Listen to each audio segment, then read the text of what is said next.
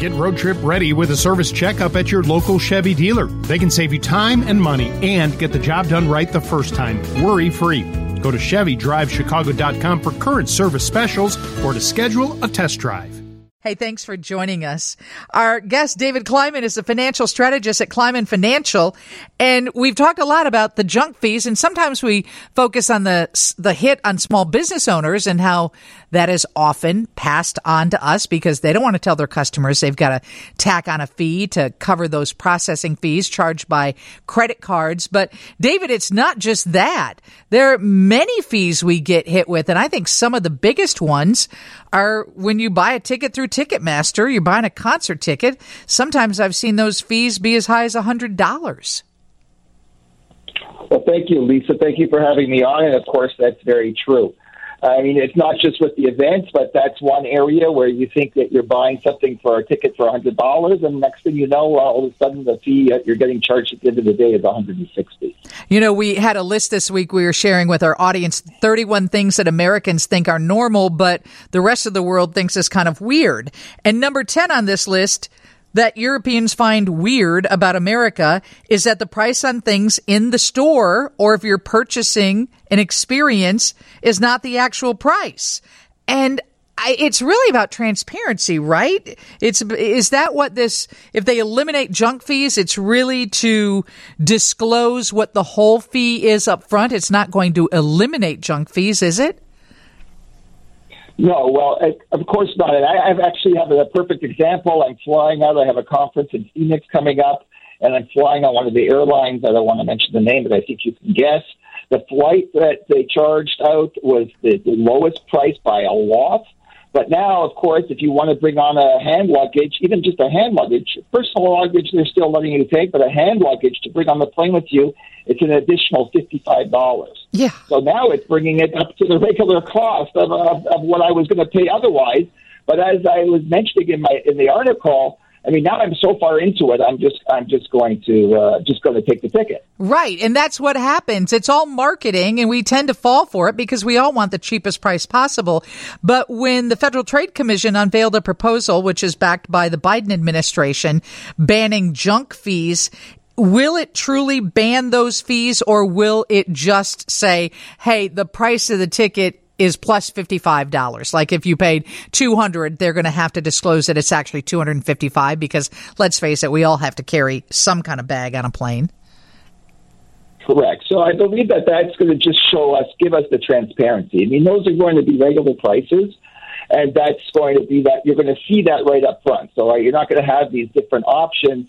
You know, it's $200 to fly, and next thing you know, if you want to go to the bathroom, it's going to cost you an extra $50. It's got to be all up front. But my concern is it's going to hurt the small business the most, and we know that the small business, they generate 1.5 million jobs a year. They account for 64% of new jobs. What happens if these small businesses aren't able to pass on these fees, which we know they can't, but the larger companies can.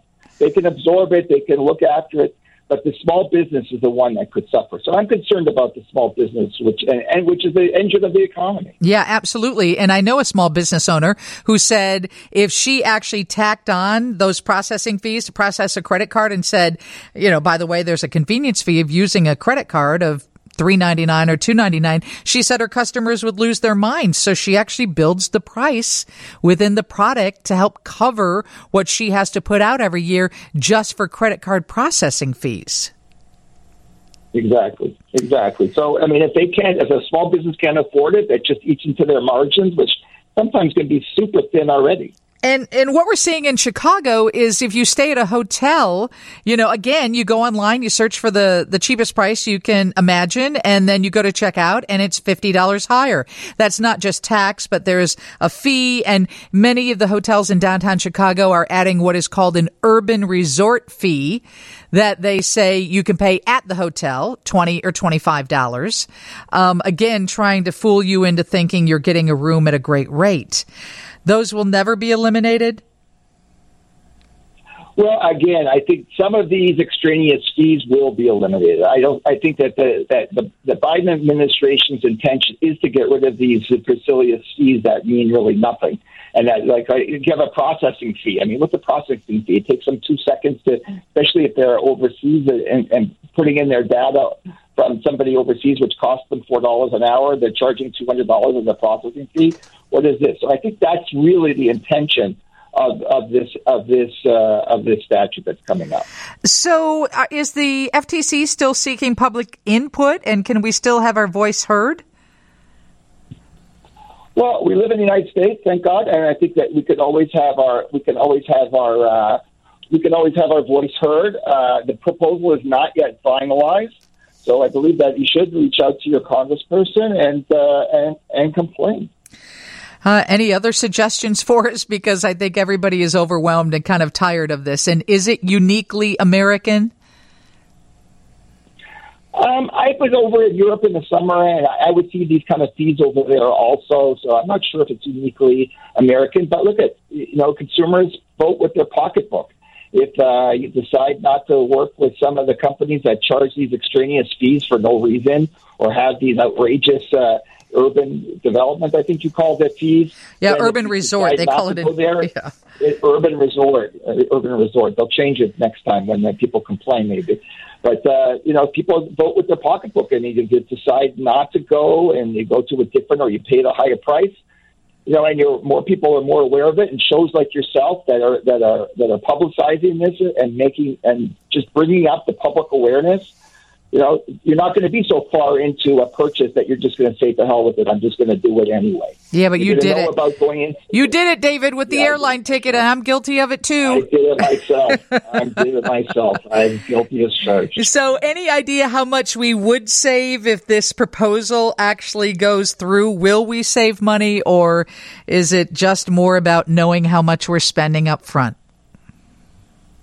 Well, definitely it's going to be knowing more, but I think, again, like it just seems like some of these companies just charge fees for anything, like you say, your urban renewal fee.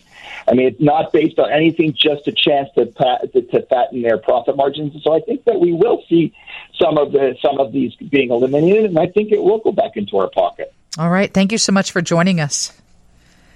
My pleasure. Thank you. David Kleiman, financial strategist at Kleiman Financial. Here are some of the fees.